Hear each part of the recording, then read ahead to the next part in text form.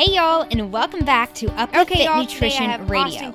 I'm your host, Lacey Dunn, future registered dietitian, here to spread the scientific knowledge in the world of fitness and nutrition. Today we're going to talk all about muscular tension and muscle hypertrophy. So get ready, I have an awesome friend, Austin Current, and we are about to get nerdy. So let's get started. And he is just super smart and has been into the fitness world for a while now. So Austin, why don't you tell my listeners who you are, what you do, and what got you started into competing as well as coaching? Thank you. I think you oversold me there, but nonetheless, I got into competing, kind of talked into it by a friend, which is maybe common, maybe not. But so my first show, I got talked into it by a friend and kind of just had 6 weeks to prep myself. This was 4 years ago now. And I ended up winning, I think 3 of the divisions, and kind of the history. That's how things got written. I think there, I figured out that I liked it. Hey, I was pretty good at it. At first I was completely against it. And I was like, nah, that's not me. It's not what I'm about. And so my friend was just like, you got to do it. You got to try it. If you hate it, don't do it again. And I was like, that's fair. So yeah, prep for that for about 6 weeks. I know I'm getting some stares there. The fact that I was able to win with only a 6-week prep, which is not something, sure. But not something I recommend to anyone. It's not something that I do or practice now. But it was just kind of like I was already pretty lean, so I didn't have much more to go, I would say. And so from there, I just competed a few more times, got a few more overalls under my belt, and I was kind of just, what's the next step? You know, nationals seems pretty cool. And so I ended up going to Pittsburgh, Pennsylvania to do the North Americans. So whatever that's called, the North Americans in Pittsburgh, and ended up winning that and turning pro in Pittsburgh in 2014. So it kind of was it was super fast the way it happened.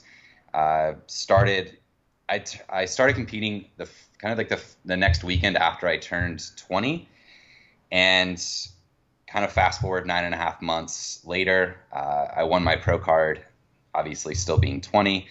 And it was a super fast journey. A lot of ups and downs emotionally and physically there, but my goal was to turn pro when I started, and I achieved it. So I was super happy with it. Yeah, super quickly too. That's amazing. So I think my next thing would just be kind of how I got into coaching. So things just kind of progressed from there. I got asked, through social media, things like that, I think some of the start coaching was, hey, do you prep people? Hey, do you coach? And I kept just telling people no, and guiding them towards my coach, the guy who coached me. And pretty soon after that, I was like, you know what? I may try to take some people on just to, I know how to do it. I have the knowledge, at least at this point, to put people through an effective and safe prep, and at least help them lose body fat and gain some muscle. So shortly after I won my pro card, I started taking on some clients here and there, and fell in love with it and was like, this is a pretty cool route. Never thinking that it would turn into much. I would never have called myself an entrepreneur or someone that would have their own business. Fast forward 3 years from that point, but it's just kind of progressed from there. And I've gotten more and more education. I've gone on. I graduated with my undergraduate degree in exercise science, mainly focusing in sports nutrition and biomechanics, and then went down and interned at MI40 Gym, which you mentioned, under the guys there, under Ben Pekulski and Kasim Hansen, and just the depth of coaches that are down there. I was very humbled to be in the position that I was in, and just learned a ton, as you said, down there, as I did, and created a lot of, I would say the most that I found in that opportunity was creating the kind of the practical application to all the knowledge that I was learning at university. Sometimes at university, you're taking in a lot, but you're not able to make a lot of practical applications to the actual world of either, dietetics in your field or the training realm where I come from. So it was kind of hard, and going down to my 40, it was like the light bulb started to flip on, and I was like, oh, this makes sense. Oh, this makes sense. Yeah, it just kind of made more sense, right? So after that point, I had a hard decision to make after leaving in my 40s. So I did that in the summer of 2016, and I was down there for a few months and had to go back to do my final semester at university to graduate. And after that point, that was kind of the hard decision of, do I go back down to my 40 and take the job as a physique coach at my 40, or do I move to Australia with my wife because she got a job in Australia? And so I think if you know a little bit about me, I think we know what decision I made. Yes. Did in fact move to Australia and just from that point, I had to take on my online business, a little further and pursue that full time. And it was kind of a make or break for me. Sorry. Oh, you're fine. It was kind of a make or break for me at that point. Like, this has to succeed because I don't really have anything else going on. So it was that pressure to kind of help that make my online business succeed at that point. And I think I've done a fairly good job at making that happen as well. So that's kind of fast forwarding to here. That's kind of where I'm at now. Yeah, no, and it's kind of a blessing in disguise if you think about it, having to choose, because since you've moved to Australia, I feel like your coaching business as well as like your social media presence has just exploded. And that's largely, in fact, to what you put out, the content that you put out. So just thank you so much for putting out a wealth of information for everybody and for being a good resource. Yeah, I appreciate that. The growth this year has been pretty insane in terms of, it's never what I ever expected. And I'm still surprised by it, day to day, honestly. And I think I think I was on the front end of a trend while also kind of putting out valuable content for people. So I was, just on the front end of a visual trend that ended up taking hold in the social world, and then just having a more digestible way to teach quite complex information at times. And I think a lot of people early on, it was kind of a mixed review.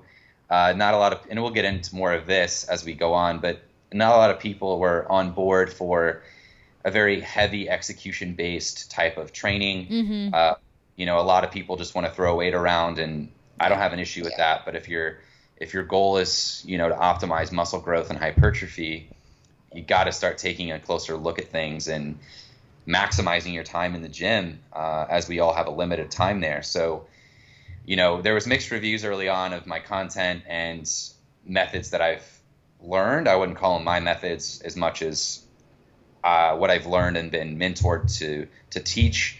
And I think I'm doing a better job now at translating it into a more digestible way to kind of digest, if that makes sense. So to take in and actually apply to your lifting and your time in the gym. But yeah, mixed reviews, but it's been pretty unreal.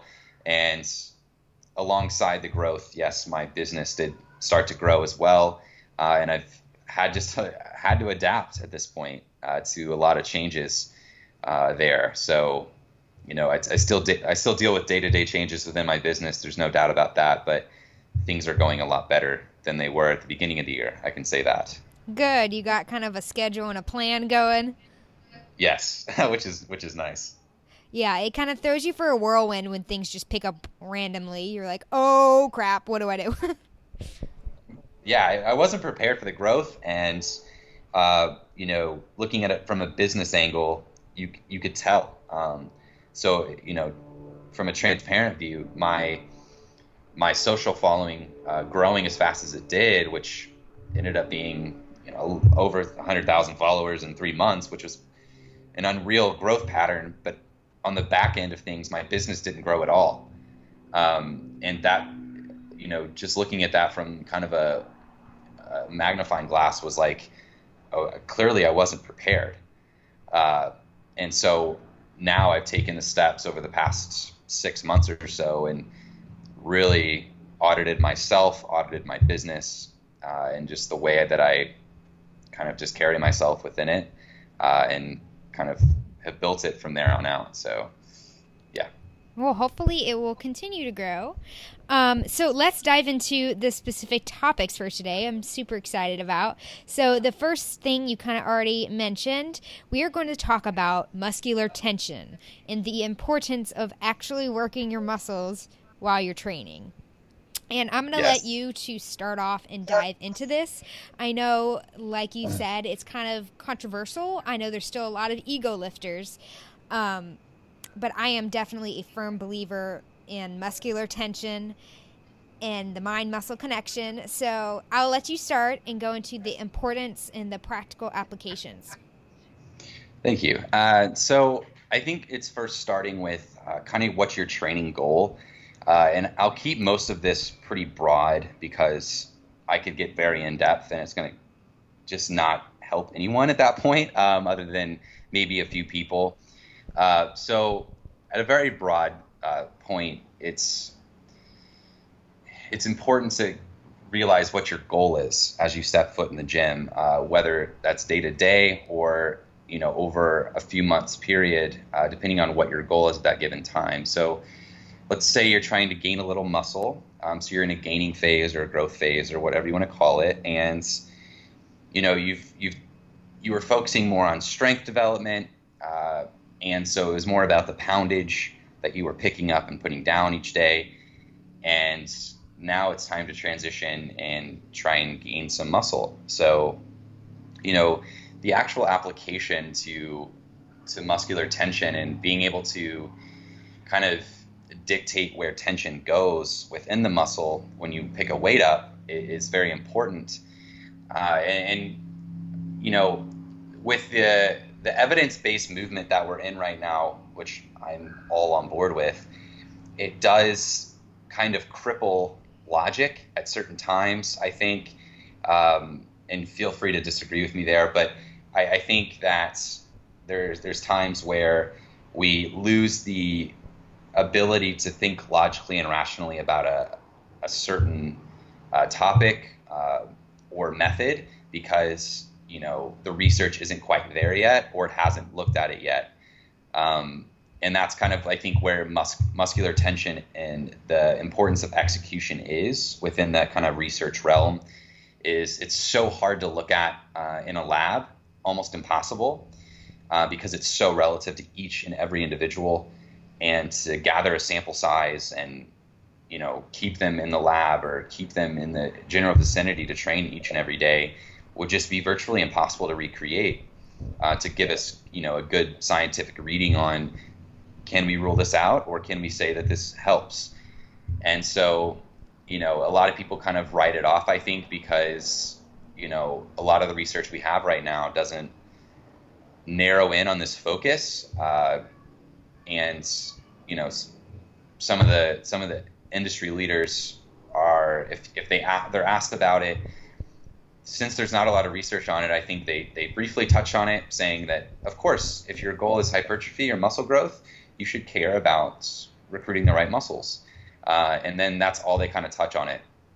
So I think from a standpoint of progressing forward in this industry, there's going to have to be a bigger, more important focus on the transition to caring more about the execution of each lift and recruiting the right muscles and allocating volume to certain places that we're wanting to allocate it towards.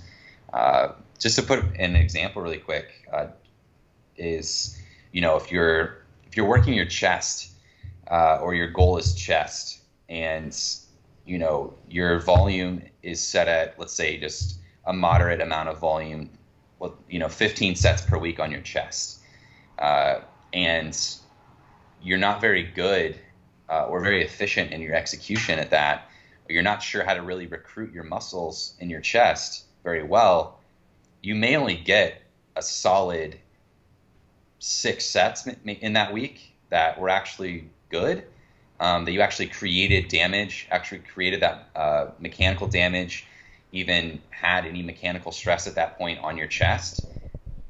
And so you went in with a goal of 15 sets, but you really only came out, if you look at it under a microscope, with maybe 6 quality sets that week.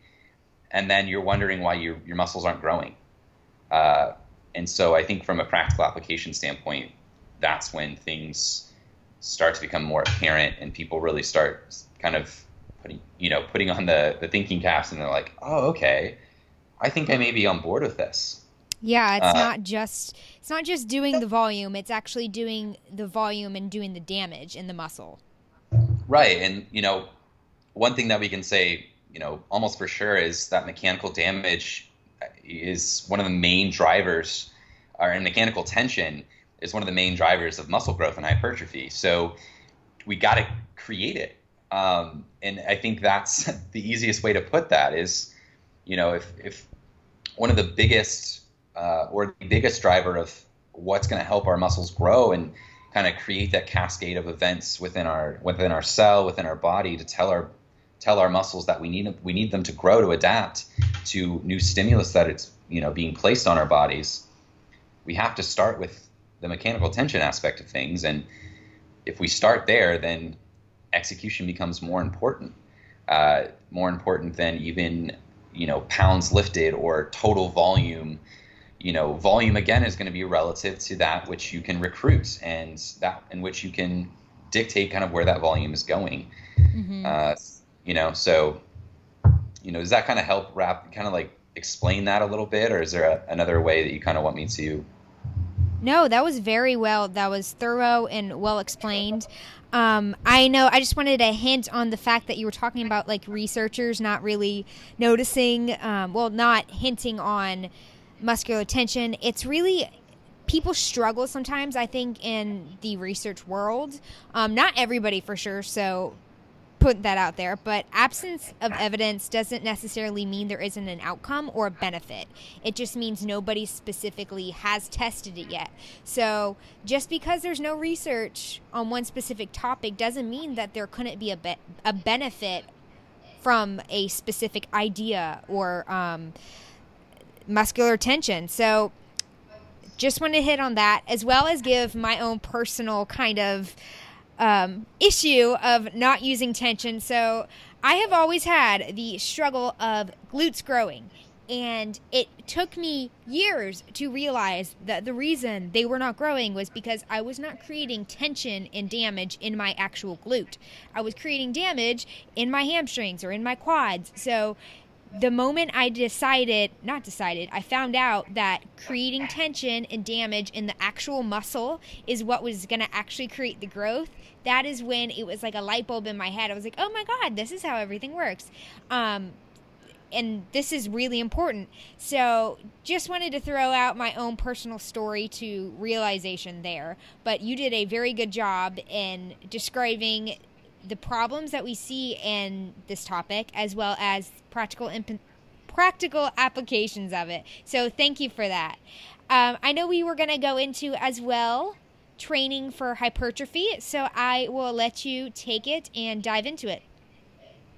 Yeah, and so I think, do you want to kind of go over, programming, or kind of like how you would set up a hypertrophy program, or do you want to go that route, or? Yeah, so basically what we want in hypertrophy is progressive overload. So we want each week, we want to be able to manage the sets and the reps, which equal the volume each week. And we want to make sure that volume kind of progressively increases each week, whether that's weight on the bar or that's an extra added rep or so. We have to have progressive overload. We have to have damage done to be able to have growth. And progressive overload, the amount of volume that somebody needs to create that growth is going to be different based on everybody's different. And we definitely have to keep that into account. But if you keep the same weights forever and always, you are not going to create growth, and you are not going to create hypertrophy. So that is just a kind of snippage of information there. But how do you go in regards to creating programs for growth and hypertrophy? Yeah, and I think it starts. I've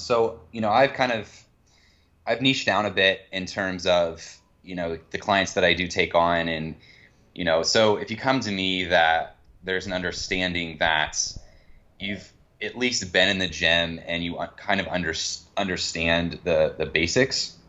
I don't work with anyone that's kind of just starting out in the gym because I don't think I'm your guy. I think there's plenty of coaches, that are kind of more well equipped to handle newcomers within the gym. So I'm more of your guy if you've been in the gym for a little bit and you don't know where to go next, or you've kind of reached a plateau. And so when I bring someone on, I look closer at what have you been doing over the last 3 to 6 months, and then diving into where on the scale they even put the importance of exercise execution. And I found that the more of an emphasis they have, or the less of an emphasis they have on the importance of exercise execution and getting better at it, the more they seem to have plateaued. Because again, as you said, calculating volume can be looking at sets and reps, and also you could add a variable to that as you get a little more advanced, and it could be sets and reps, but also time under substantial tension. So yes, you may be doing a certain amount of sets and reps, but again, looking back to kind of what I touched on in the beginning, if you're not able to create a substantial amount of tension or mechanical damage within that muscle group, then the volume isn't adding up.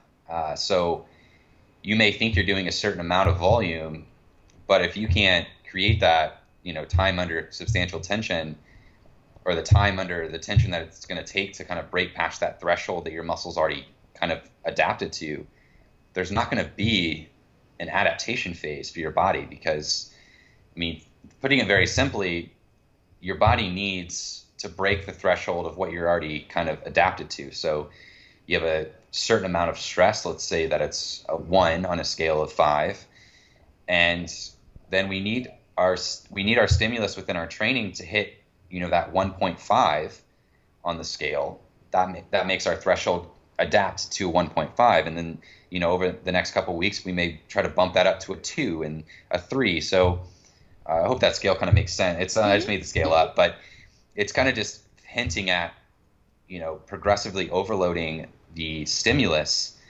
but also understanding that you can hit, you're overloading for maybe a 4 to 6 week period, and then we can't just keep overloading and overloading. You're going to have to kind of back off and change the stimulus, and that's kind of where the deload comes into play. So you can for 4 to 6 weeks you can kind of work in that 12 to 15 sets per week, each body part, hitting that kind of that hypertrophy, we'll call it 6 to 12 rep range on your lifts, and a rest period of, let's say, 1 minute to 2 minutes, just to be safe. And then you're doing that for 4 to 6 weeks, trying to either improve execution, improve the tension that you're able to create, add some weight to the bar, maybe add a few reps here and there on each set, or maybe just add another set in general as you go through the weeks. And then at the end of that 4 to 6 week period, you're going to have kind of accumulated fatigue over that time, where we need to kind of back off now and allow our bodies to kind of catch up, if you will. And that's kind of that adaptive responsive phase. So whereas we start after that, week deload, where we're kind of backed off in our training a bit, that next week that we start up again on week 1, that's kind of where that super compensation can kind of come into play there.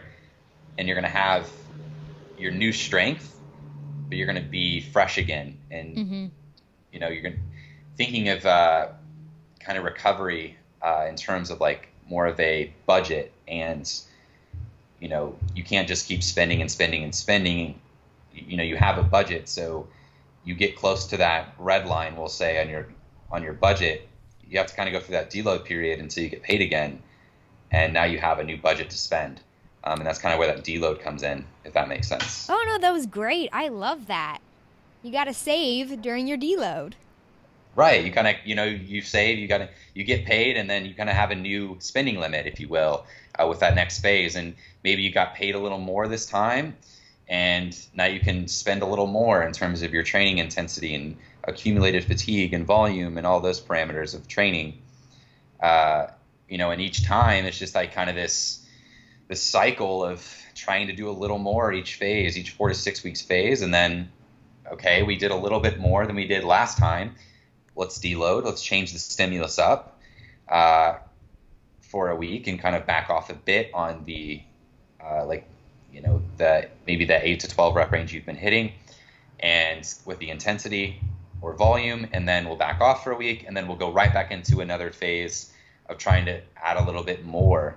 And that I think that process is where a lot of people fall off. Is it takes patience, right? It does. And nobody wants to take, that deload week. Everybody wants to just go, go, go. They want that change, which is great. Like, that is motivation. That is dedication. But you can't just run yourself into the ground. So do you mind hitting a little bit on overreaching? Sure. I think overreaching, each coach has their own methods, and, each stimulus kind of has its own way of overreaching and overloading it. I think overreaching is a very advanced method and something that should be taken into account, I think, with advanced trainees or advanced athletes. I think if you were a novice and intermediate, you were going to be perfectly fine of going through a year or two of what we kind of just talked about, like try to add a little bit more volume or intensity to each phase as you go. And, so I don't want to, I appreciate the question, but I don't want to touch too much on the overreaching aspects, just because I think most of the listeners may be in that beginner to intermediate place. So I don't necessarily want to confuse them on this kind of advanced technique. But basically the overreaching is kind of that super compensation. So we'd overreach after a phase, at the end of a phase, and then deload. And that's kind of where that super compensation comes. So increased strength and things like that, increased performance and strength in that next phase that follows the deload. But again, that's a super advanced way to kind of look at things. So I think a lot of people, especially listening to this, can benefit from just things we've been kind of already discussing, with going through a set phase, being consistent with it, choosing a program that you're going to adhere to and enjoy, and pushing yourself to your limit, and then deloading that or backing off, and then doing it again, and kind of just doing that again and again over a year or two. I think you're going to make a lot of progress just by doing that and being consistent with it. Does that make sense? Yeah, for sure. And definitely in regards to like just a beginner, and I know you don't work with beginners, but really if you're just a beginner, you really don't even have to track volume. You just go into the gym and push those weights, push for those extra reps, push for the added weight. I think definitely in regards to, keeping track of periodization is a lot more important the longer that you have been training. And especially in regards to, like, if you are after strength, you got to be on a specific program. For hypertrophy, do you at all do any, like, different cycles of strength versus hypertrophy? Do you do anything like that? I think, so the research is kind of, so I'll touch on the research first. And Greg Nuckols did a great job at, he wrote a recent kind of unofficial meta-analysis. And I call it unofficial is because it wasn't peer-reviewed or published, but obviously it was peer-reviewed by unofficially peer reviewed by a lot of prestigious people. So it's a trusted resource. Greg Nuckols is a super smart dude. But he just wrote a great article on his website, Stronger by Science. I think I'm saying that right. Yeah. And so I recommend kind of going to check that article out.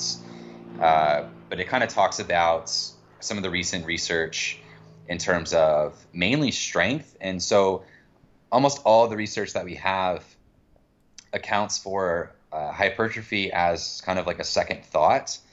And so the research, the programs that are used within the research community on these studies are mainly looking at strength. And then as a result of them doing the program and having the data, they're like, well, we can go ahead and test for hypertrophy as well, kind of as a second thought. And so there's yet, as Greg touched on, there's yet to be a study that's like set up specifically for hypertrophy, for maximizing it, for optimizing it. So there's little that we know in terms of the research community, but looking at it from a kind of a wider scope, I would say the phases that are important to go through are more of phases of volume-based, so more neurological-based, so more of a typical 6 to 12 rep range for, let's say 3 months at a time. And then maybe after that 3 to 4 month phase of doing, that 6 to 12 rep range or that 6 to 8 rep range, whatever you're at, maybe then after that, we do a month of more of a metabolic stimulus to kind of give that neurological stimulus a break. And so then that's kind of more of your high rep training, more of your lactic acid based training, kind of creating that burn and that pump within the muscle, which kind of helps deload the neurological based stimulus that you just spent the last 3 months. And that's kind of going to resensitize yourself to those neurological based stimuli and help you create more and more adaptations without having to work harder and harder and harder. So the metabolic phase can almost create this deload within a macro cycle, if you will. So looking at a year's training, let's say you spend 3 or 4 months on a neurological based, so hypertrophy, muscle growth based stimulus. So, practical terms, doing, 4 to 5 sets or 3 to 5 sets of 6 to 12 rep range or 6 to 10 or whatever it is. And then you spend a month doing more pump, more of a metabolic 12 to 15, 12 to 20 rep range work for a month. And then kind of that helps resensitize yourself to what you were doing in that first phase. And you kind of just repeat what you did in that first phase again and kind of just repeat that, if that makes some sense. Yeah, that was great. And definitely to my listeners, again, that was the Stronger by Science. That is Greg Nuckols' research kind of review, unofficial research review. So make sure to check that out. And I love how you mentioned the metabolic kind of portion, because that in addition has its own benefits metabolically.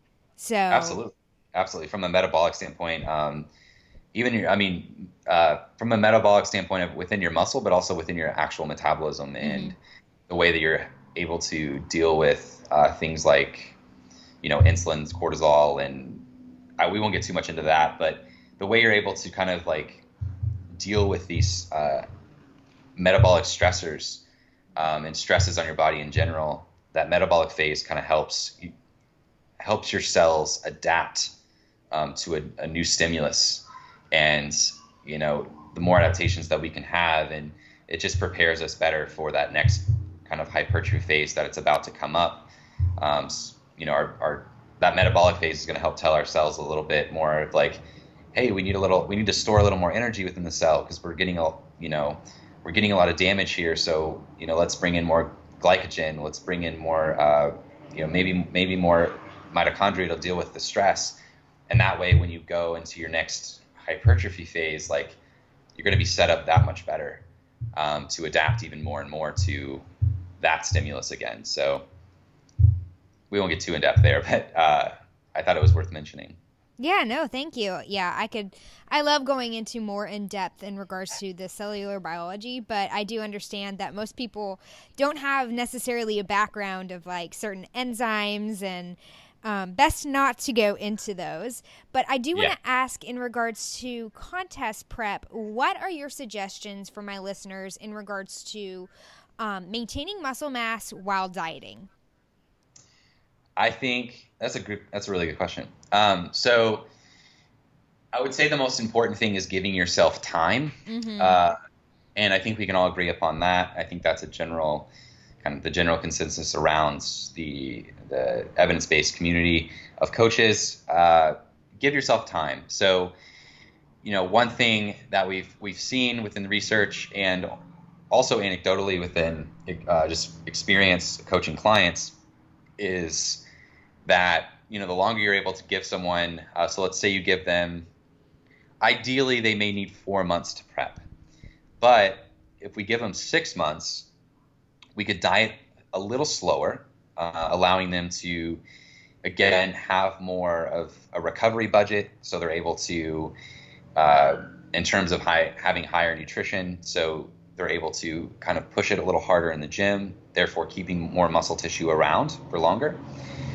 And also by extending that prep maybe by 2 months and giving us 6 months, they were able to go through maybe 1 or 2 diet breaks, which I don't know if your listeners, I'm sure your listeners maybe know a little bit about that. Maybe you've touched on that in the podcast, but diet breaks allow us to, if you're in a deficit through prep and you're able to actually go up back into maintenance calories and give yourself a break from the diet fatigue and the accumulated fatigue from dieting in general, not only on your metabolism, but also just your psychology, yourself, and dealing with life.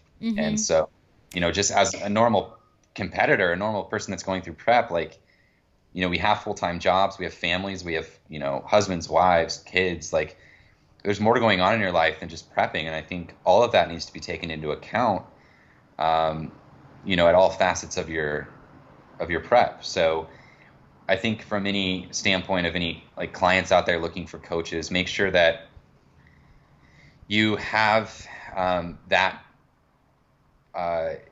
your coach has that in mind starting a prep, that you're not just going to be run into the ground for them to display a product on the other end. Make sure that yourself, you look out for yourself in that standpoint, but also your coach is looking out for your best interest. Exactly. Because winning a show is great, but so is not getting divorced. Yeah. That's going maybe a little too dark there, but I've seen people go through prep and relationships end, and they'll ruin relationships with not only their spouse, but with kids or parents, or just because you dig yourself in this dark hole and you're underfed, you're overworked, and if your stress and fatigue management isn't there, or if you don't have a coach looking out for you on that aspect of things, you can really, really screw yourself, not only metabolically, but also just socially and within your own family. So I think that's really important. Yeah, I think it's very important, and I'm glad you hit on that. It's definitely a problem in the coaching world and in the competing world, is that there are a lot of bad coaches that will run clients into the ground, and they just want to see the client do well on stage for their own personal gain, and it's disgusting to me. I think over any single show, over any person's photo shoot goal, whatever, the person's health, and that takes into account their mental health, their physical health, their social health, everything that comes first before any specific physique or strength goal. So, absolutely, firm believer in that.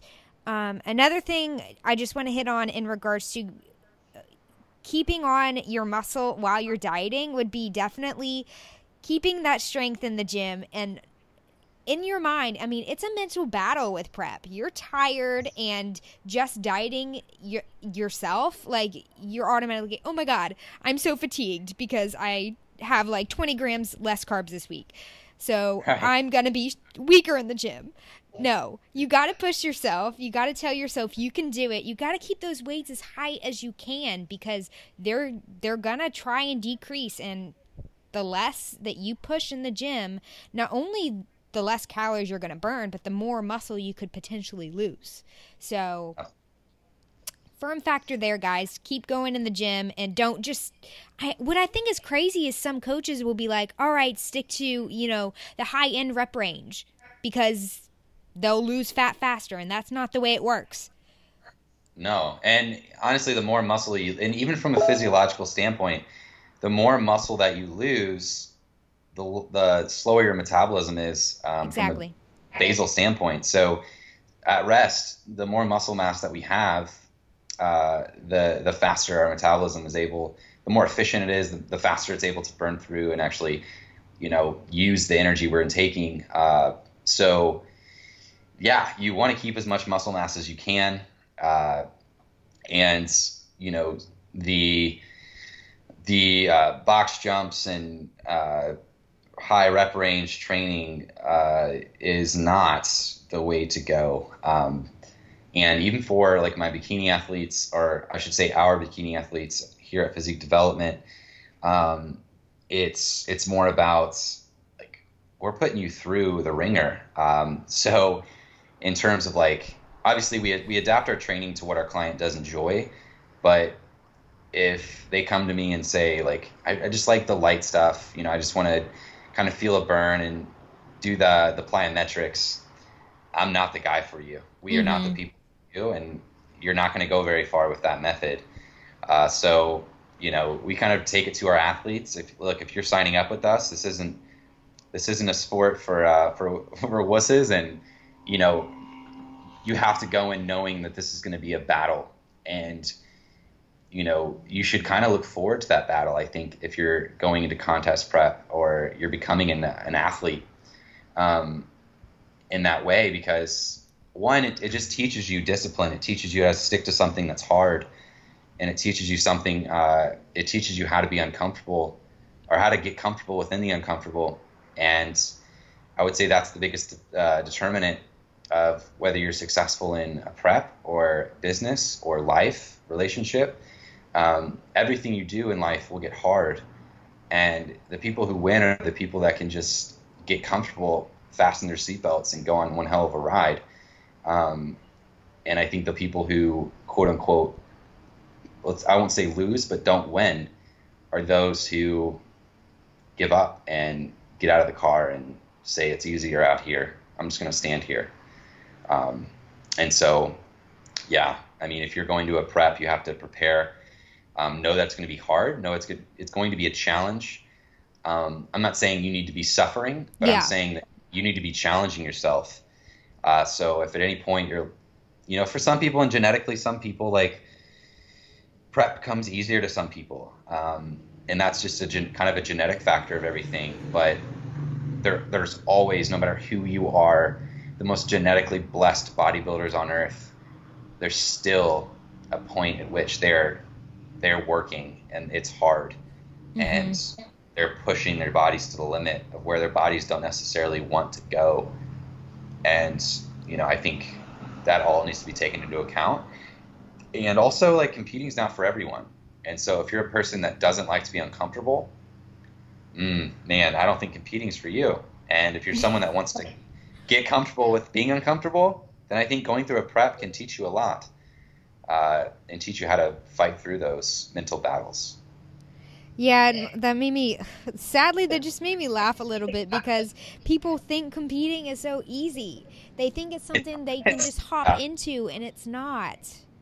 No. And I think the more and more we see, and I think, again, like, there's genetically blessed people out there that, you and I have both seen them, and it mainly lives in and again, I'm not poking fun at these divisions. If anything, I'm a men's physique competitor, so if anything, I'm poking fun at myself. But if there's anything, it's bikini and physique divisions within bodybuilding that kind of attest to this. I just kind of can go through it really, excuse the plane going by. It's okay. So there's these people that can just kind of step on stage after 6 weeks, and it was like, oh, it was super easy to get here. I kind of always have abs and whatever. It was great. And I think that, obviously there's outliers and that's not the whole truth to the normal journey of a competitor. And so again, like, not talking down on those divisions, obviously you and I are both in those divisions. So I think I'm just speaking the truth to what the reality is of some of the people that enter those divisions, and how easy some people make it look when in essence it's not easy. Well, yeah, it's like anything in life. Like, some people walking into college barely have to study and they walk in and get their A. And then some people really have to buckle down and give their all and take all-nighters. So just like anything in life, there's going to be people that can easily do something, but that doesn't mean that college is going to be easy. It doesn't mean that competing is going to be easy. Right. And I think, honestly, what I've seen translate, and I would say I'm going to attest to this, and some of my friends are going to attest to this as well. It's those people that have to go through the struggle. It's the people that have to work harder and fight more for what they want or for what they feel like they need, that end up kind of being on top. Obviously, there's outliers. There's people that just can kind of just coast through life and they were given that genetic ability. And all power to them. Congratulations. I'm kind of envious at times. Yeah, I know, right? You want to give me that magical gene? Yeah, but also I think for those of us that had to fight, like in high school, I went from that student that was, I went from that student of, I don't want him to sit next to me because all he's going to do is look off my paper and cheat. In middle school and high school, like, I did not get good grades. I was at best 2.5 student out of a GPA. In high school, my grandfather, this is a funny story, but so I went to Ball State University my freshman year of college, and my grandfather was a football coach, an assistant head coach at Ball State in the previous years leading into that, me going to that university. And so he had some connections in admissions. So he actually had to convince and talk the guy in admissions to let me in the university, because my SAT scores are sad. My ACT scores were very sad. And my GPA was not good in high school, middle school and high school. So, but after that first year at university, and I would attest to this, to purely wanting, not only to finding my passion, but also wanting to make my grandfather proud, was my freshman year. My freshman year I left Ball State with a 3.9 GPA, and that's with taking Chem 1, Chem 2, Anatomy 1 and 2, like all the hard classes. I ended that semester at a 3.9. Wow. And then I ended up my last 5 semesters. I had an emotional downturn there in the middle a little bit due to a relationship issue that we won't get into. But I think we all have those down periods. But I'm more proud of how I finished. And I think that's more of the story and more of what I'm trying to allude to. It's not really about your journey as much as how you finish.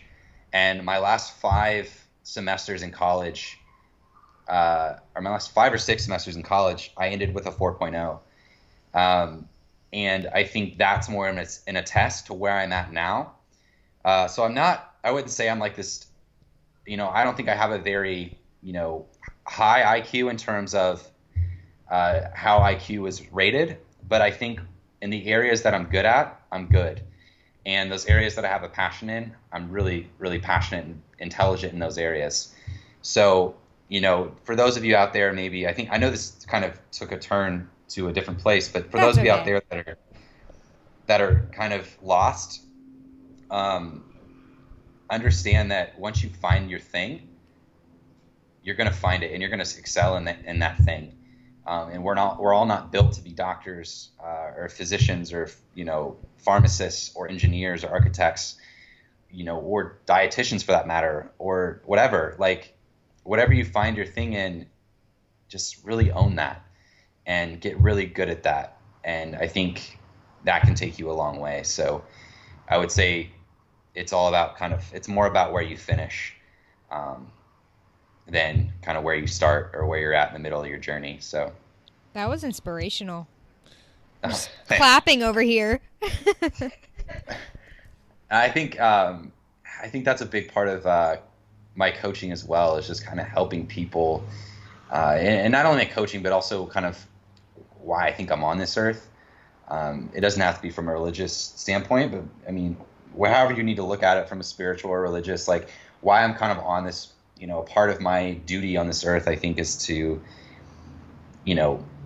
help people through things, whether that's their struggle of building muscle and looking a certain way, or finding a way in life. And I think as I'm getting older, I'm transforming my roles from more into a coaching and a mentoring role in my professional career. And I can be more humbled by that and more grateful for it, because I think that's where I live and that's where I excel, is just coaching and mentoring people. And whether your goal is being better in life or growing muscle, I think hopefully I can help with that. Wow. Yeah, you can just tell how passionate you are about changing lives. And right there is, I firmly believe God put every single one of us on earth for a reason. He puts those passions into our hearts for a reason, to change lives, to change the world. And I am definitely follow that. Follow what he tells you. Follow what he gives you, because with that, not only can you impact and make your life full and abundant, but you will do the same for somebody else. Correct. And I think big thing there as well is you're going to have to realize that on your own a lot of times, because I think a part of where I struggled in school and failed really in school, in middle school and high school, was the fact that I was a really good athlete, and all my teachers, professors, and everyone in high school and middle school, even coaches, all they would tell me is, look, you're a really good athlete, but you're not good at school. So you're going to have to figure it out. And, even when I decided to no longer, I dealt with some concussion issues, so some head injuries later in my career with athletics, and actually I made the decision myself, even though I knew it was going to disappoint a lot of people, to stop playing sports. And I basically gave up my right to get a scholarship to go to college. And that was kind of my quote unquote ticket, right?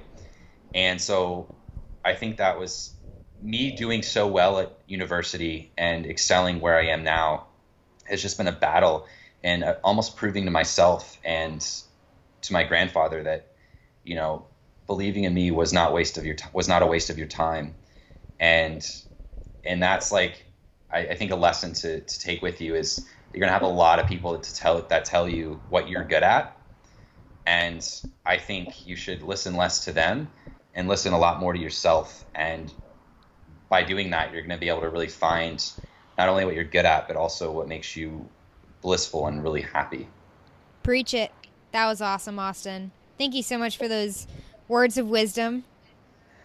Yeah, no problem. I hope we got a little motivation and a little muscle knowledge from that. Both of them.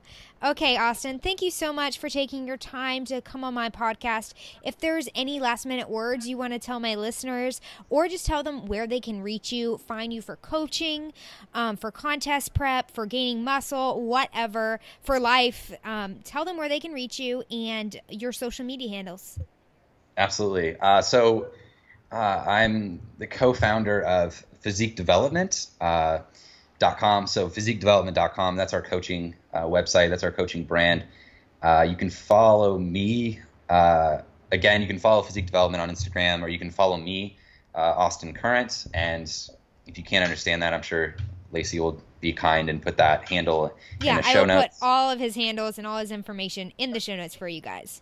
Yeah, so just the physiquedevelopment.com and or on Instagram at Austin Current. You should be able to find me there. And then I would say just last words are, I think more important than anything in this life, whether it's, success or anything, I think being kind is one of the most important things that we can do in life as humans, in regards to speaking to other humans, dealing with other humans, and just the entire human interaction world is just being kind.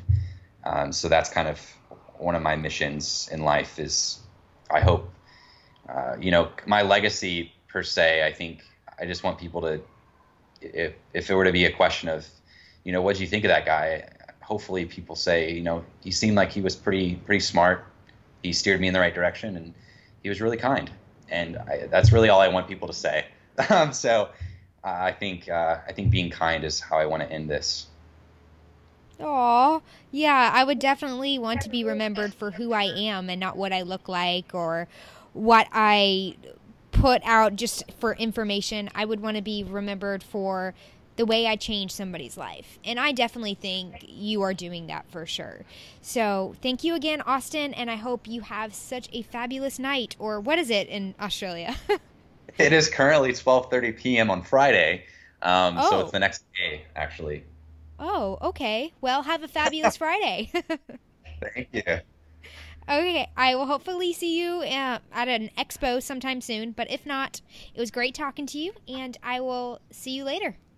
Absolutely. I think I'm going to be at the Arnold in March, I think. I'm not for sure, but hopefully I'll be. Fingers crossed. Yeah, hopefully I'll be able to make it there, and we can definitely hug it out and have a chat. Awesome. Okay, well, hopefully see you soon. Thanks, Austin. All right.